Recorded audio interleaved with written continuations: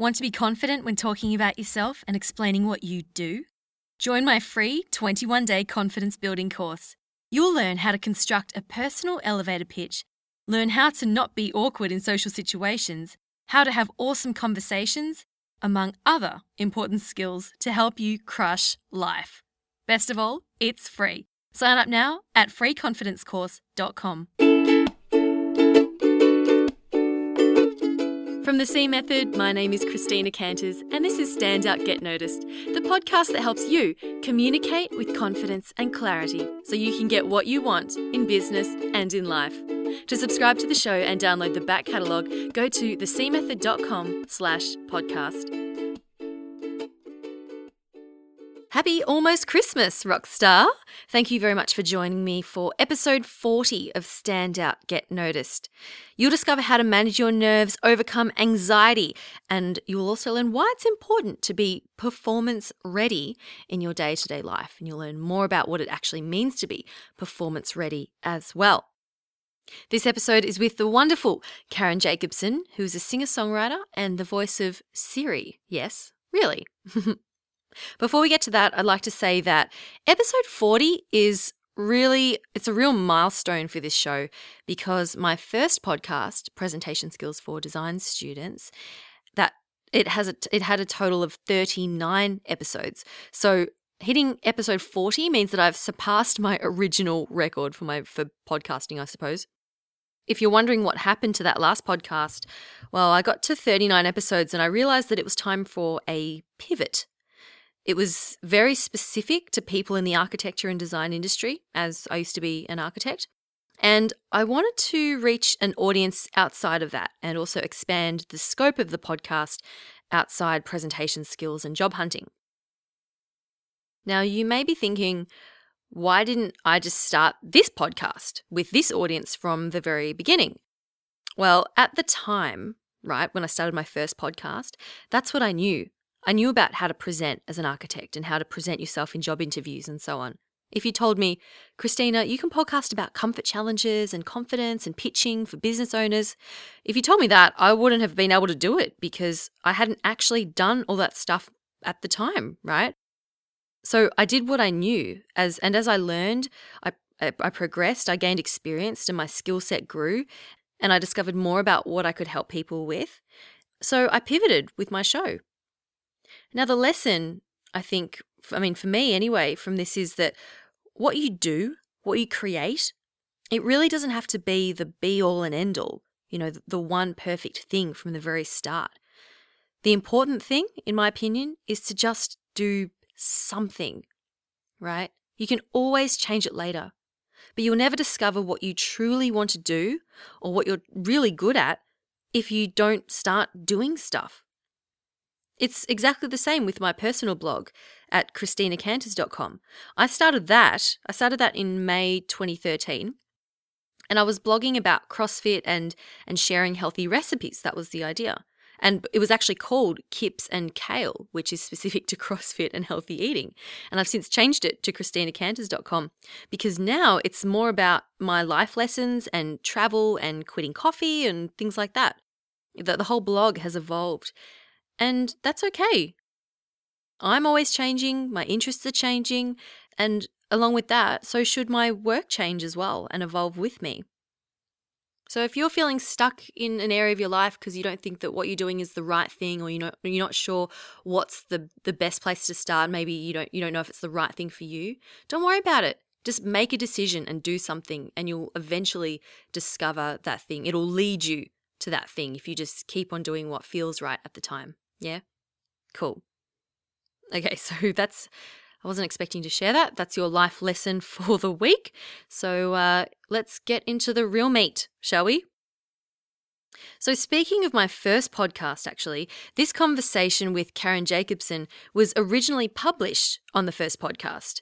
And I'm sharing it again because it's on a topic I haven't yet covered on this show. We're talking about overcoming anxiety. Now, firstly, a bit about Karen. Karen Jacobson is a successful singer-songwriter. She's also a speaker, coach, and a voiceover artist. She's originally from a small town here in Australia, and she moved to America in 2000 to pursue her dreams. And that's where I met her. I met her in New York City, and I was totally inspired by what she has accomplished. Check this out.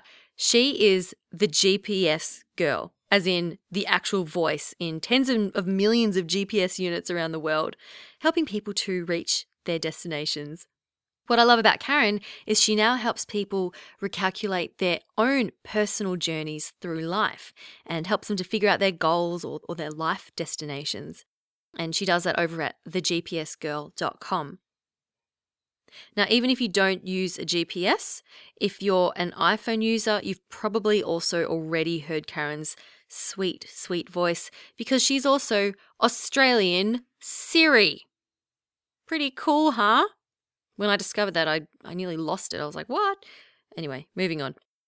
Another reason I'm refeaturing Karen this week is because she's actually performing in Melbourne at Carols by Candlelight at the Sydney Myer Music Bowl. So people in Melbourne, you'll be able to watch her sing either if you're going to the Carols or on TV.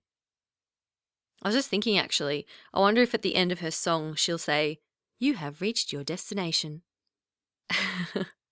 Anyway, enough of me. Show notes for this episode will be at thecmethod.com/Karen, Karen. And let's get to it. Let's meet the fabulous Karen Jacobson. You're a successful singer-songwriter, speaker, coach, and voiceover artist, which is just super impressive in itself. But what many people may not realize is that they already know you as you're the GPS girl, as in the actual voice in tens of millions of GPS units all around the world, telling people what to do and where to go. I just think that is so, so cool. Would you be willing to share with us just how did you land that gig? Well, I am originally from Mackay in North Queensland in Australia. I always wanted to live in New York. I always wanted to live in America. And eventually, at the age of 30, I moved to New York City, and that was in the year 2000. And I've been creating a life here ever since. And when I first came over here, I was performing and writing, singing and, playing piano, writing songs. But what I had done for many years in Australia was voiceover work. And I started to do voiceover work here, and I went to an audition, and they were looking for a native Australian female voiceover artist living in the northeast of the United States, which was very specific. Yes. When I read that brief, I just thought that is a description of me. This is my job. And I went to the audition, I got the job, and ended up recording for almost 50 hours to create a voice system that has ended up in a lot of GPSs and smartphones around the world. That's just so cool. That's really, really exciting. What was your favorite part of doing that? That's a great question. I met a great group of people. They took me to a town in upstate New York, and I was there for 3 weeks. They put me in a hotel. I recorded from 9 till 1 every day, and then I had the rest of the day off. So I think it was just a really enjoyable experience all round because and we're going back a few years before we were as connected as we are now on our, with email on our mobile phones, etc. So I really enjoyed it. I wrote songs in the afternoon. Every day after we would finish, I would go somewhere great for lunch. I just remember it as being a great experience all around. What are your 2 things about hearing your own voice? My 2 things about hearing my own voice. Yes. And I ask this because I know a lot of people struggle with this. And because I say to a lot of people, if you want to do well at presenting and get better at speaking, it really helps if you can record yourself and listen back. And so many people say to me, I just hate the sound of my own voice. And it's really confronting, and I really struggle with, I just hate it. I can't do it. And this is something that I struggled with. So for you as a professional voiceover artist who has to hear a voice over and over and over again, what are the two things that you can extract from that could potentially help people who are struggling with this? Right. And I do remember back to when I had not yet done voiceover work, and because I'd done voiceover since I was 21. So I remember in my late teens having an answering machine and having my voice on the answering machine message and hating the sound of my own voice. So even though I'm now completely comfortable with it, I do remember that. So I would say, I can think of the first one is, it is rule number 1 to to let go of all of that noise and all of those reactions we have about hating the sound of our own voice. There is absolute magic and success on the other side of that. It is such a huge piece to be willing to let go of our own judgments of ourselves around the sound of our own voice. If you can let go of that judgment and be with it, yeah, I think it's a very big parallel to being okay with ourselves in general and being accepting of ourselves in general. So I think it can really symbolize that. Yeah. So that would be one, is to be willing to let go of our judgments of ourselves and to consider that we could actually be accepting and peaceful with how our voice sounds, even if we're not exactly, but just to practice that. So that's one, or is that two? No, that's one. That's one. Yeah. And it only gets easier is number 2. I like that. Once you're willing to do that, as uncomfortable and blooming horrible as it feels and seems and sounds to us, if you are willing, I promise you, it only gets easier the more you do that, the more you give up your resistance to that. And you're brilliant, because this is such an insightful question. If you can achieve those two things, there is such breakthrough potential in every aspect of your life, not just of your presentation skills. And I'm sure you have touched on how if you are a confident presenter and able to walk in front of a room and speak to a group of people feeling completely calm about who you are and what you are there to share, there are miracles happening everywhere in your life, because it is actually the number one fear that people have above dying. Like people would rather die than public speak. So if you can practice your ability to do that with comfort, it just ricochets everywhere in your life in the most positive ways. Yeah, and doing that and recording your own voice and listening back to it in private, that's a really good way to practice that, because there's no one else around and you're not actually being vulnerable in front of anyone else. So I think it's really good practice to be vulnerable in front of yourself first. Yeah, absolutely, but it is almost the hardest audience. Yeah, this is true. And one of the tools I use as a speaker, it's my experience that this is the most powerful practice, is to practice in the mirror. Now, there are some presentation coaches who will not recommend that. I do recommend that. I think it is by far the most powerful kind of practice I can do, because if I can stand myself, looking at myself in the mirror, presenting to myself, speaking to the person in the mirror like that's a real person, not like, oh my God, look at my hair, but getting past all of those concerns and all of that noise, then when I'm in front of a room, I'm not thinking, how does my hair look? Oh, I wonder if I look like this. I wonder if I seem like that. I'm not thinking about myself. That's all gone, and I'm actually able to be with the people in the room.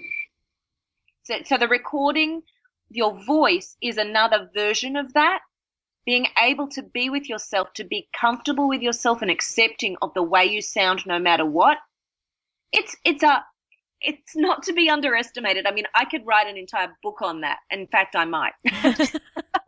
Well, I hope you do. I would love to read it. I'm sure it'll be absolutely fascinating. So, yeah, please do. And let me know. Let me know when you've done it. Well, I will be thanking you in the credits. Awesome. Now, Karen, I've heard you speak and I've heard you share all sorts of wonderful stories. But one thing I was really fascinated to learn about was that you suffered from anxiety when you were younger. Would you be willing to share with us what that was like? I can share the good, the bad, and the ugly about that. When I was at primary school, I started to sing on stage, and I think I was 5 when I sang in my first concert. My mum sewed my dress. That's what they did back then. And I had always sung around the house. We had a piano in the house. I was clearly musical because I wouldn't stop singing. And I sang in a concert, and I remember being absolutely terrified. And from there, I was asked to sing in Eisteddfods, in school concerts, and in competition, piano competitions to play. And any time I had to be on stage, I would get so anxious that the abdominal pains that I would have were so bad I would have to be at home from school. Like I couldn't stand up. I was in so much pain. Wow. And that would happen for a week or weeks at a time leading up to a big performance. And this is at the age of 7 or 8. You know, this is very little. And they would send me to the doctor for a round of, for every test that they'd invented. And after every round of tests, the doctor would come out to my parents and say, "There's absolutely nothing wrong with your daughter. It's just nerves." So I was dealing with these really chronic nerves and anxiety, and it was very confusing. I didn't know why that was happening. I didn't know, I thought something was wrong with me, not medically wrong with me, just like I'm a bad person. There's something wrong with me from a child's perspective. But I knew that I was in love with singing and that I needed to perform. I felt totally called to do that and driven to do that. So it was confusing because it made me feel sick, and it did not really, I really didn't get a handle on anxiety, fully get a handle on it until I was in my 30s. So I suffered for a very long time. So what steps did you take to overcome it? As a child, I just was at the effect of it, and it didn't really matter how much more I performed. I still felt anxious, but I just kept powering through and doing it. And I didn't have a lot of tools at that point, not compared to now. I didn't even know what meditation was. I didn't know what yoga was. Wouldn't that have been a difference? But in my late 20s, when I was 30, actually, I made the decision I was going to move to New York City. And it became clear to me, I've got to get this handled. I have this problem. I get so anxious, and if I'm going to move to big bad New York City, I've got to find a way to get this dealt with. And around that time, I was studying with a vocal teacher, an Australian singing teacher called Kerry Bedell. And she is just a masterful singer and teacher. And I learned that the value of 50 rehearsals equaled 1 performance. And what I took from that is, if I could perform as much as possible, and that's worth 50 rehearsals at a time, maybe I can get this handled, because I could reduce the lag time between when I knew I was going to be performing or on stage and actually being on stage. So there wasn't this room in between to get worried about it. So I thought, if I could always be performance ready and know that at a moment's notice I could be on stage, I wouldn't have any room to be anxious, because I would always be ready to be on stage. So what I did was, when I first moved to New York, I would say yes to any opportunity to perform. So I would perform for money, for no money, as a guest artist on somebody else's bill, with my own shows. And I was just, every other night I was on stage. And that is partly how I got it handled, because I was able to always be performance ready. And I say this to people who are speaking or who want to be able to speak professionally or be in front of a room. I said, you just take every opportunity possible to be in front of a group. And this is not just in a professional capacity, but perhaps you belong to a community group and they need somebody to get up and say a few words. Perhaps you're at a family occasion, it's somebody's birthday. You know, ding the glasses and get the attention and say a few words to honor the person in front of your family. Again, this can be a confronting thing to do, but if you can take that opportunity and leap into that and take the lead, it will make it so much easier, because you will not have that same lag time and lead up of, oh my goodness, I'm going to speak in front of a group of people, but it will just become what you do and who you are. That's perfect. That, I really love how that advice of how we can apply that to different areas of our life and not necessarily having to be on stage, but looking for situations in which you're in front of a group to speak. Now, this could apply, if you're in school, even something as simple as raising your hand to ask a question or contributing to a discussion. That's and right. I went to a lecture the other week, and it was a big lecture hall full of lots and lots of people. And at the end, they asked for questions. And I was actually really terrified, because it's scary putting your hand up and asking a question in front of all these people. But I was like, no, I just want to do it. So I put my hand up and I asked a question, and I was really nervous. My heart was pumping, even though I only said one sentence. But, doing things like that, I think that's as you said, it's a really good way. Just take advantage of all of those opportunities to speak in front of a group, no matter how small or large, or if it's family, friends, just do it. Absolutely. I've taken to, in certain instances where I've been it's often in a pretty nice restaurant or with a big group, I will, like a big group as in I'm at a business or a friend's occasion where there might be a special occasion of some kind. And I have, if the meal's been really beautiful, I've asked the waiter if they could bring the chef out for me to sing, and so that as a show of gratitude, and I will sing to thank the chef. And I mean, I couldn't have even begun to imagine having the confidence to do that when I was younger. That just would have freaked me out. And now because I would have been thinking about myself and my fear. Now I'm thinking, how could I be of service? How could I use my gifts or my abilities to honor somebody else? How could I make this night completely special and totally memorable for the people here with what I have to offer? And it's not about money. It's not about me, having anything to do with that as a profession. It's really as a gesture of thanks. Yeah.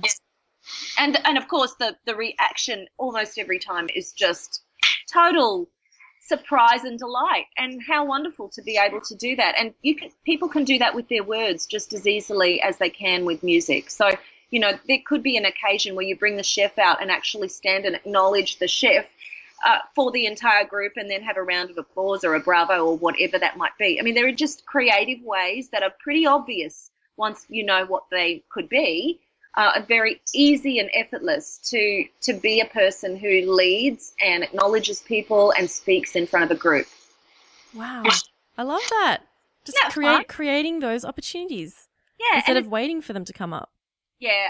There's a speaker and a writer I just love called Dr. John Demartini, and one of the things he says is the quality of your life is the quality of the questions you ask yourself. So if you're walking around thinking to yourself, how can I be able to speak in front of a group?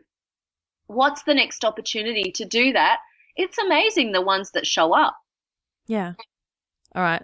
I'm going to put a link to Dr. John Demartini in the show notes for you all go to have a look at his work. Excellent. Now, Karen, we've got time for just one more question. And I'd like to ask you, what advice do you have for people what can they do right before they are about to deliver a presentation or go into a high pressure environment like an important meeting or a job interview? What's something that they can do that's going to just help them calm their nerves and just reduce a bit of that anxiety that they may be feeling? Okay, can I give 2 things? Of course, I'm all about 2 things. All about the 2 things. Okay. You've heard this before, and it's about breathing. And the reason you've heard this before is because it works. So it's all about your breath. If you're in a high pressure situation or there's anxiety or you are going to be in front of a room, there's a lot of adrenaline. Our bodies are brilliant and they will just be preparing us for it. But there's a very slight difference physiologically between anxiety and excitement. Extremely small difference physiologically. So if you are feeling very heightened in an anxious way, you can trick your brain into believing it's excitement just by telling yourself, right, I am committed to being excited, not anxious. I'm excited. This is excitement. And it's almost like trying to talk your brain into it. But it's one tool that I would like to say I remember every time, but it's a really important one. And being related to your breath with that is huge. So just actually taking some long breaths in and long breaths out. And if you are feeling really out of it and totally wired around this event and it's very high pressure, the more deep, long breaths you can force yourself to take. Like really, you might have to really be talking to yourself and going, okay, I don't want to do the breaths, but I'm going to do the breaths, and just take 10 really big, deep breaths and just to center yourself. The other tool that I would suggest is regarding a word. Now, I talk a lot about creating direction. When I'm working one-on-one with a client or with a group, I will talk about finding an anchor word. And I love to suggest people find a word of the year or a direction of the year expressed as one word. And I would say doing this around a presentation is also a great way to go, because if you've got one word that you can keep coming back to in the back of your mind or just before you walk out there, it's very centering compared to all the many sentences and thoughts that are going through your mind. So it might be to do with the material you're going to deliver, or it might be to do with the experience you want to leave the audience with. So you might want to inspire your audience, might want to educate your audience, you might want to thrill your audience, just whatever word that might be, to choose that word and say it's inspire. Just to be thinking about that word inspire. Okay, I'm going to inspire. I'm here to inspire. And make sure that word is about the experience your audience is having, not the experience you want to have. Like choosing the word calm because you want to feel calm is probably not as effective as, okay, I'm here to inspire. Because when we get out of our own head, that's when we can really deliver effectively. If you are thinking about yourself and your speech and your lines and your words and yourself, you are not actually there thinking about the point, which is how do I make sure the people in the room are served with my message. So I find I'm only ever nervous when I'm thinking about myself. And if I'm clearly thinking about what I'm delivering to the people in the room, my nerves go away. Wow, that's powerful stuff. Thank you so much, Karen, for sharing that. That's amazing. That's something I hadn't considered before. That just the thinking of the one word. I mean, you're right. I had heard of the breathing thing, and I know breathing, taking long, slow breaths works. I had not heard of that thinking of one word and what I want this presentation to result in. So that's really awesome. My pleasure. Well, we have come to the end of the interview, unfortunately, Karen. Where can people find you online if they want to learn more about you and what you do?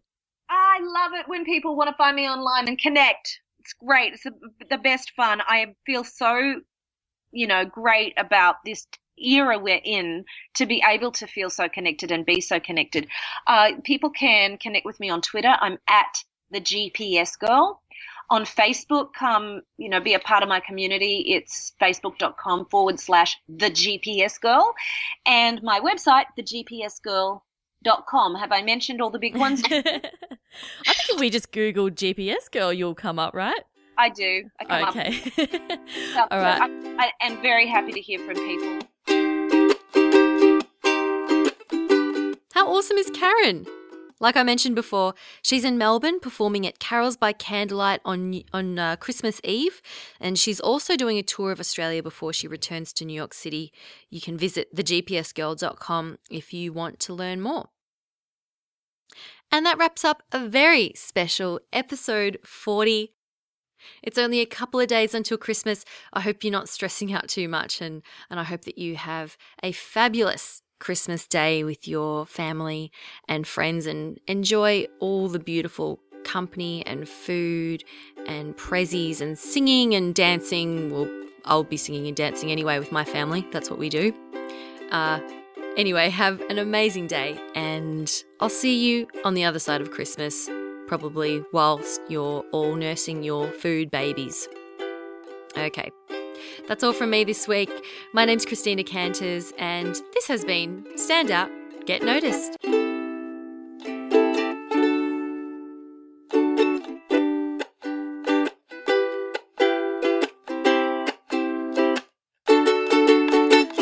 don't want a lot for Christmas. There is just one thing I need. I don't care about the presents underneath the Christmas tree. I don't need to hang my stocking there upon the fireplace. Santa Claus will make me happy with a toy on Christmas Day. 'Cause I just want you for my own, more than you could ever know. Make my wish come true. All I want for Christmas is you. You, baby, and all the people who left iTunes reviews, and you, and you.